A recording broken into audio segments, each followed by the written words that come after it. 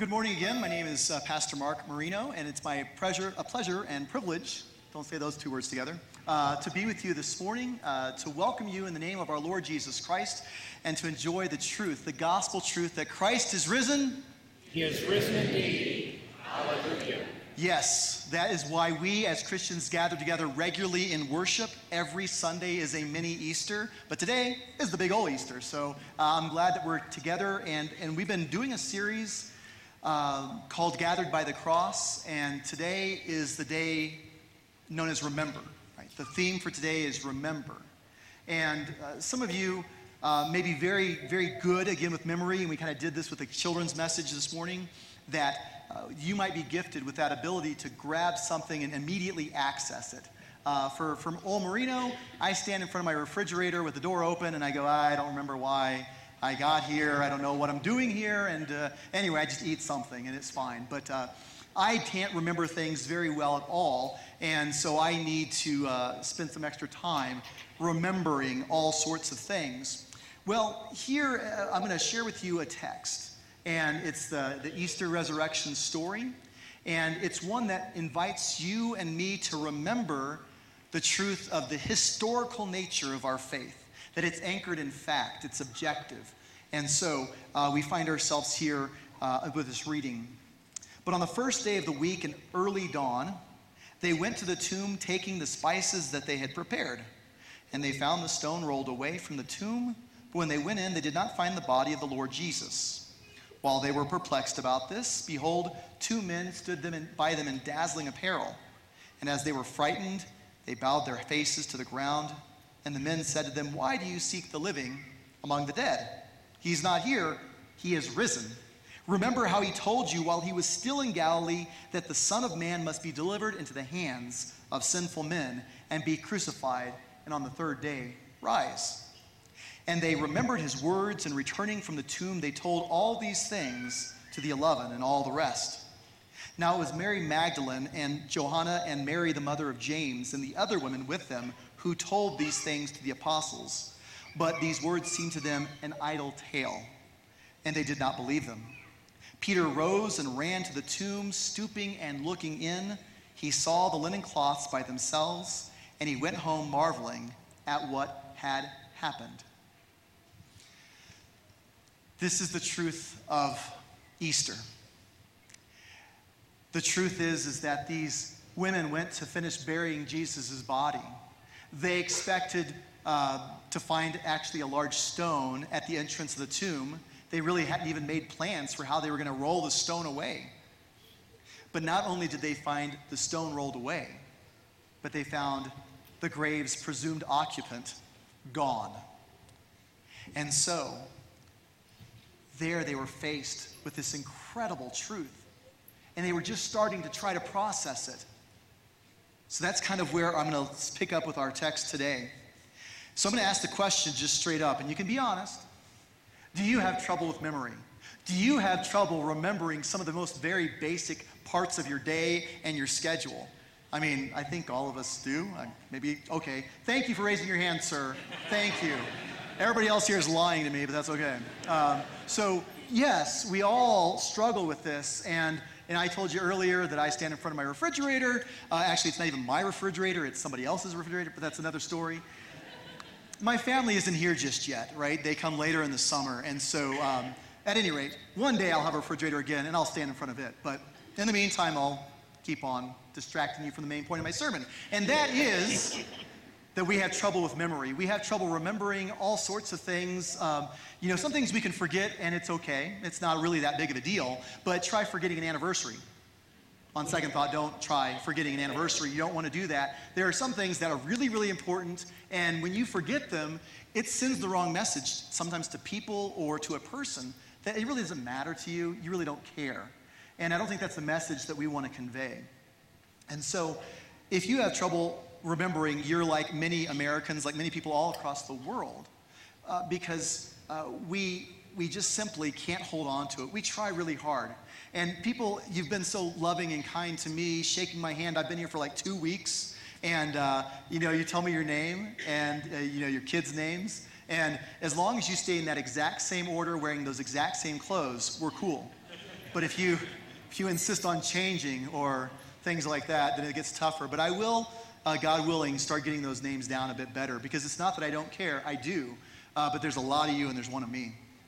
So trouble remembering, right? Sometimes we have this. So how do we deal with it? Well, I know that a lot of us find comfort in reminders, sticky notes, people. We tell people, hey, don't let me forget about, and so we kind of get people to buy into that. And so I'm the kind of guy, when I have my phone on me, which I don't, I like to set one alarm, there's the time, there's the date, boom, good to go.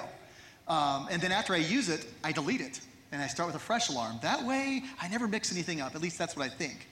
Now, there's somebody in my family, I'm not going to use her name. I love you, sweetheart. She gets to watch on the live stream from Florida. But she has like 50 trillion, roughly, alarms on the phone. And she never deletes anything. They're just stacked up, one on top of the other. But it's a system, and it works for her. But chances are, if I were to look through your phone, you'd have a few alarms. Sometimes for event reminders, I put a second and a third alarm, those kinds of things. And when those fail-safe devices, when they fall through, then we're really in trouble, right? But we need these reminders constantly. And the whole reason why I'm starting off talking about the need for alarms and reminders is because in many ways, our walk with God is a reminder. I don't know about you, but for me, life can be hard. Sometimes I get mad. Sometimes I get depressed. Sometimes I feel frustrated. Sometimes my own sin and brokenness kind of collapse on me. Sometimes as I look at people in my life and I see them hurting, it tears me apart. And when those things are happening, I need a reminder. As a matter of fact, in my desk, I have a little drawer, and it's got note cards, little notes of encouragement that I've received over the years. Because there are some days that just plain stink, and where we hit a wall, but it's wonderful to get those reminders. And I feel like when I come to church, I'm getting a reminder from God. And he's saying, oh, Marino, remember, it's not just you. You're not alone. There's other people who go through this. And guess what? Those people are actually connected to you through me. And oh, by the way, I love you and I forgive you. And I'm going to give you strength and I'm going to give you wisdom. And I'm going to give you what you need to go on your way and to face all the challenges and obstacles, because I'm not the kind of God that's going to ask you to do something and then not give you the ability to do it. I need that reminder, and I bet you do too. So how do we get here? How do we get to Easter Sunday? Well, the short answer is that it's a fulfillment of all the promises that God has made throughout Scripture. Folks in the Old Testament, man, you can imagine they were impatient. When is this salvation finally going to come? And then the Christ child is born, right? And then that child grows in wisdom and stature, Scripture says. And then that child, that man, Jesus, pours himself out on the cross. But it started back in our current discussion with Palm Sunday last week, a week ago. You saw the kids walking around with the cute little palms. And Jesus was riding into Jerusalem as a king. Hail, Hosanna, blessed is he who comes in the name of the Lord. And that's what Jesus did. He did this to fulfill prophecy. He did this to demonstrate that he knew he was going not to be crowned with a gold or silver crown, but a crown of thorns. And so Palm Sunday gives way. Later on in Holy Week, we get Maundy Thursday. Maundy, by the way, is kind of from the Latin verb or command, a new command I give you, that you should love one another. And so Jesus celebrates the Last Supper. And there he gives of himself. And by the way, this ought not surprise us about God, because he gives and he gives and he gives some more. And so there, in the bread and the wine, in his body and blood, he gives to us life, forgiveness, and salvation. This is what God does even at church every Sunday. He gives and he gives and he gives some more. So in the midst of that, late into the evening on Thursday and early on Friday morning, Jesus gets paraded around. It's a mockery of justice. He starts off at the Sanhedrin. He then makes his way over to Pilate, Herod, Pilate again, and eventually he's accused and convicted of a crime as an innocent man, and he's sentenced to death. And that's what Good Friday is. It's good because we get life, forgiveness, and salvation. And so Jesus pours himself out on the cross, and I thought the opening video just did a wonderful job of demonstrating, dragging that heavy cross, that burden of our sin, and then put it to death. But today, brothers and sisters of Christ, is a celebration. It's a victory. It is dark turned to light. It is defeat turned to victory. It is a beautiful day to be a Christian and to join our voices with all the Christians around the world to celebrate the goodness of God. That's what Easter Sunday is. It's a victory. And we don't often get victories. And I'm not just saying that as a Cubs fan. Easter invites us to remember his love. And as a matter of fact, if you can think back to Easter's gone by, they're kind of a big deal, aren't they? I mean, don't you have pictures when you were a little kid in your Sunday dress, or, you're dressed with your tie and everything, and you're all lined up, and there's all the rituals of Easter, an egg hunt. Our family, we just hid whole baskets. It was a lot easier that way. We're kind of lazy. But we all have our thing, right? And Easter's a big deal, and maybe you don't go to church often. Maybe you go to church every Sunday. I don't know. But you're here for a reason. And I believe part of that reason is God is inviting us to remember. Remember his love, remember his presence, remember his power in our life. And, sometimes when we are faced with the idea of remembering, we're not sure what we remember. And if I were to ask you a question this morning, what do you remember about Easter's gone by? What do you remember about God's promises to you? What do you remember as important moments in your life that were hard, that were great, and everything in between?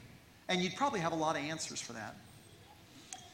I have to admit, when I remember and I think back to my life, there's a lot of hard moments.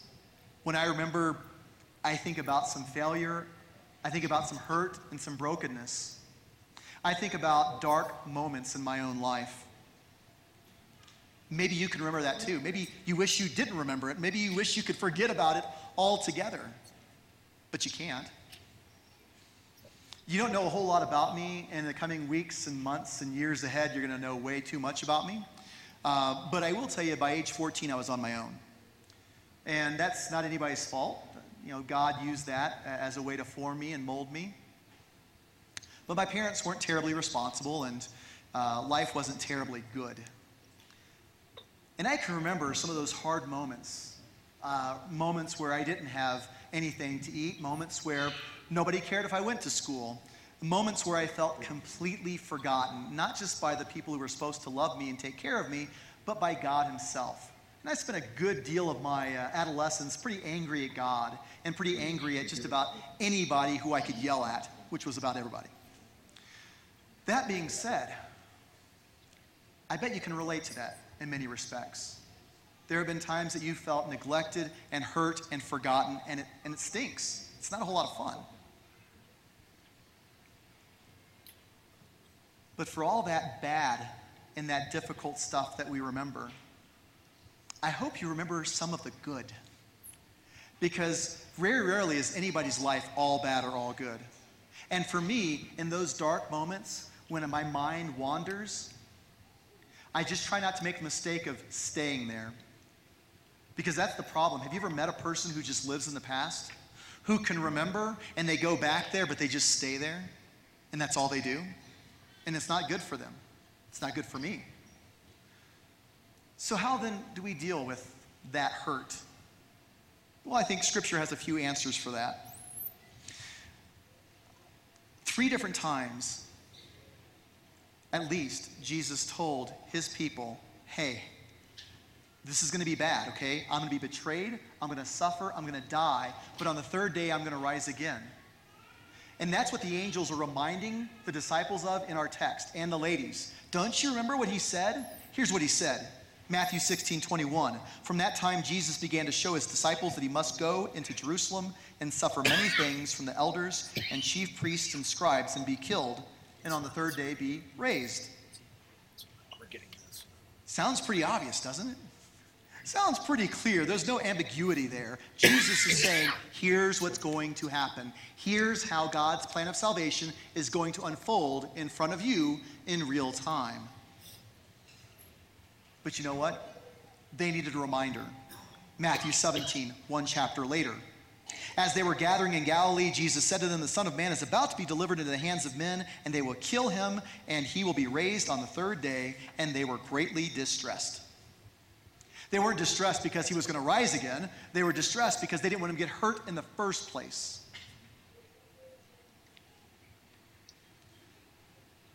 That's Jesus giving another reminder. That's God reminding his people once again what he's going to do.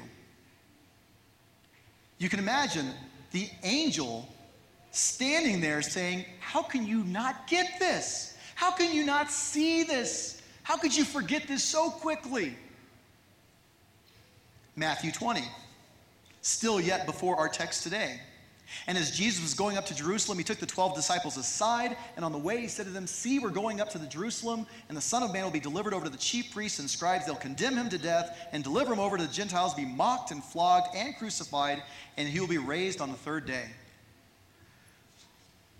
I know you may not feel very sympathetic for these people. How could you not get this? It's so clear.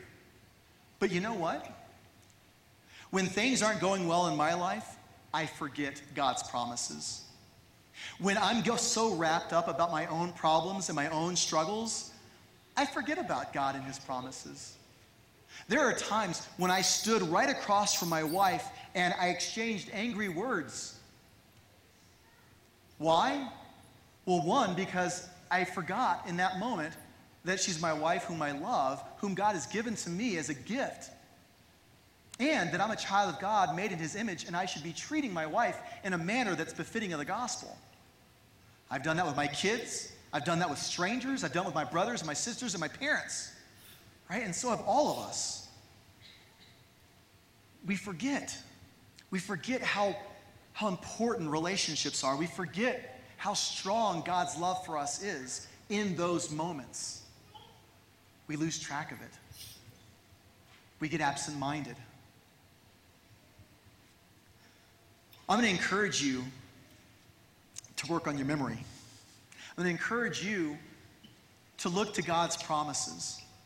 Because here in the text, we see this idea of remembering being pushed. And the Psalms are filled with this language. Remember the Lord your God. All the righteous and good things that he has done for you. His love for you.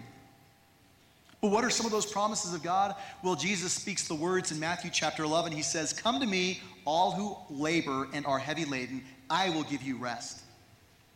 God promises to give you rest. And I'm not just talking about naps, although naps are glorious, I gotta say. I mean, I've been in Colorado for like 2 weeks. I go for a run, I'm sucking wind, man, I can't breathe. And I'm falling asleep at 8 o'clock. I don't know what this is about.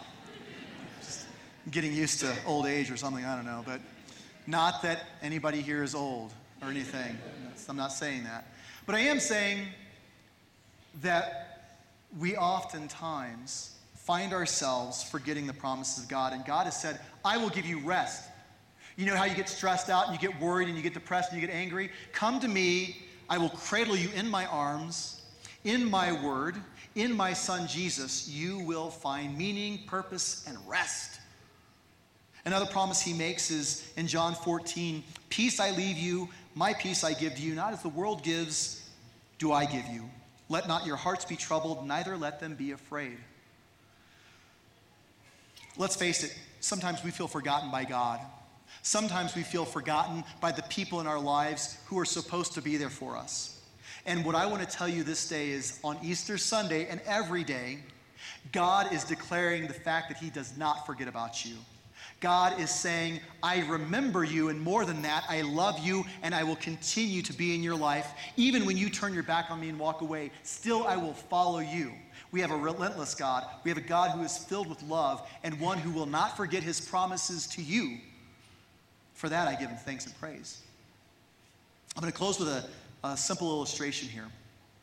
I've used it at a number of funerals. Many of you know that I'm a Navy chaplain serving in the reserves now, and I love being able to serve my country and serve my God. and I know many of you do as well. But I do a lot of funerals, and I often use the same illustration. The Gospel of Mark tells us when the disciples got to the tomb that Jesus' grave cloths were lying there neatly folded. And there's an old Jewish tradition that goes something like this. If a master were dining at the table and a servant was waiting on that master, there was some nonverbal communication that took place, and one of those things was the napkin. If the master balled up the napkin and threw it by the table, that meant, clear it off, I'm finished, you can clean things up. But if the master neatly folded the linen, even if the master got up and left, don't touch a thing, I'm not finished. Easter Sunday morning, the women go to the tomb. They tell the disciples what they see. They get there, and there are Jesus' grave clothes neatly folded. That was Jesus saying, I'm not done yet. I'm not finished. Death was not the end for me. And because death is not the end for me, it's not the end for you or any who call upon the name of the Lord. We have a hope. We have a future. Remember my promises, because I won't forget them. This is what God declares to us regularly, loudly, strongly. I encourage you to remember that even on those dark days. Even those days where you want to crawl in a hole, Easter invites you to remember His love, His care for you. I pray you never forget about that. Don't let it go. As we conclude our time together, again, may God's peace be with you. May His love hold you tight. I'm going to invite my brother Jeremy forward now for a time in prayer before we continue on in our worship.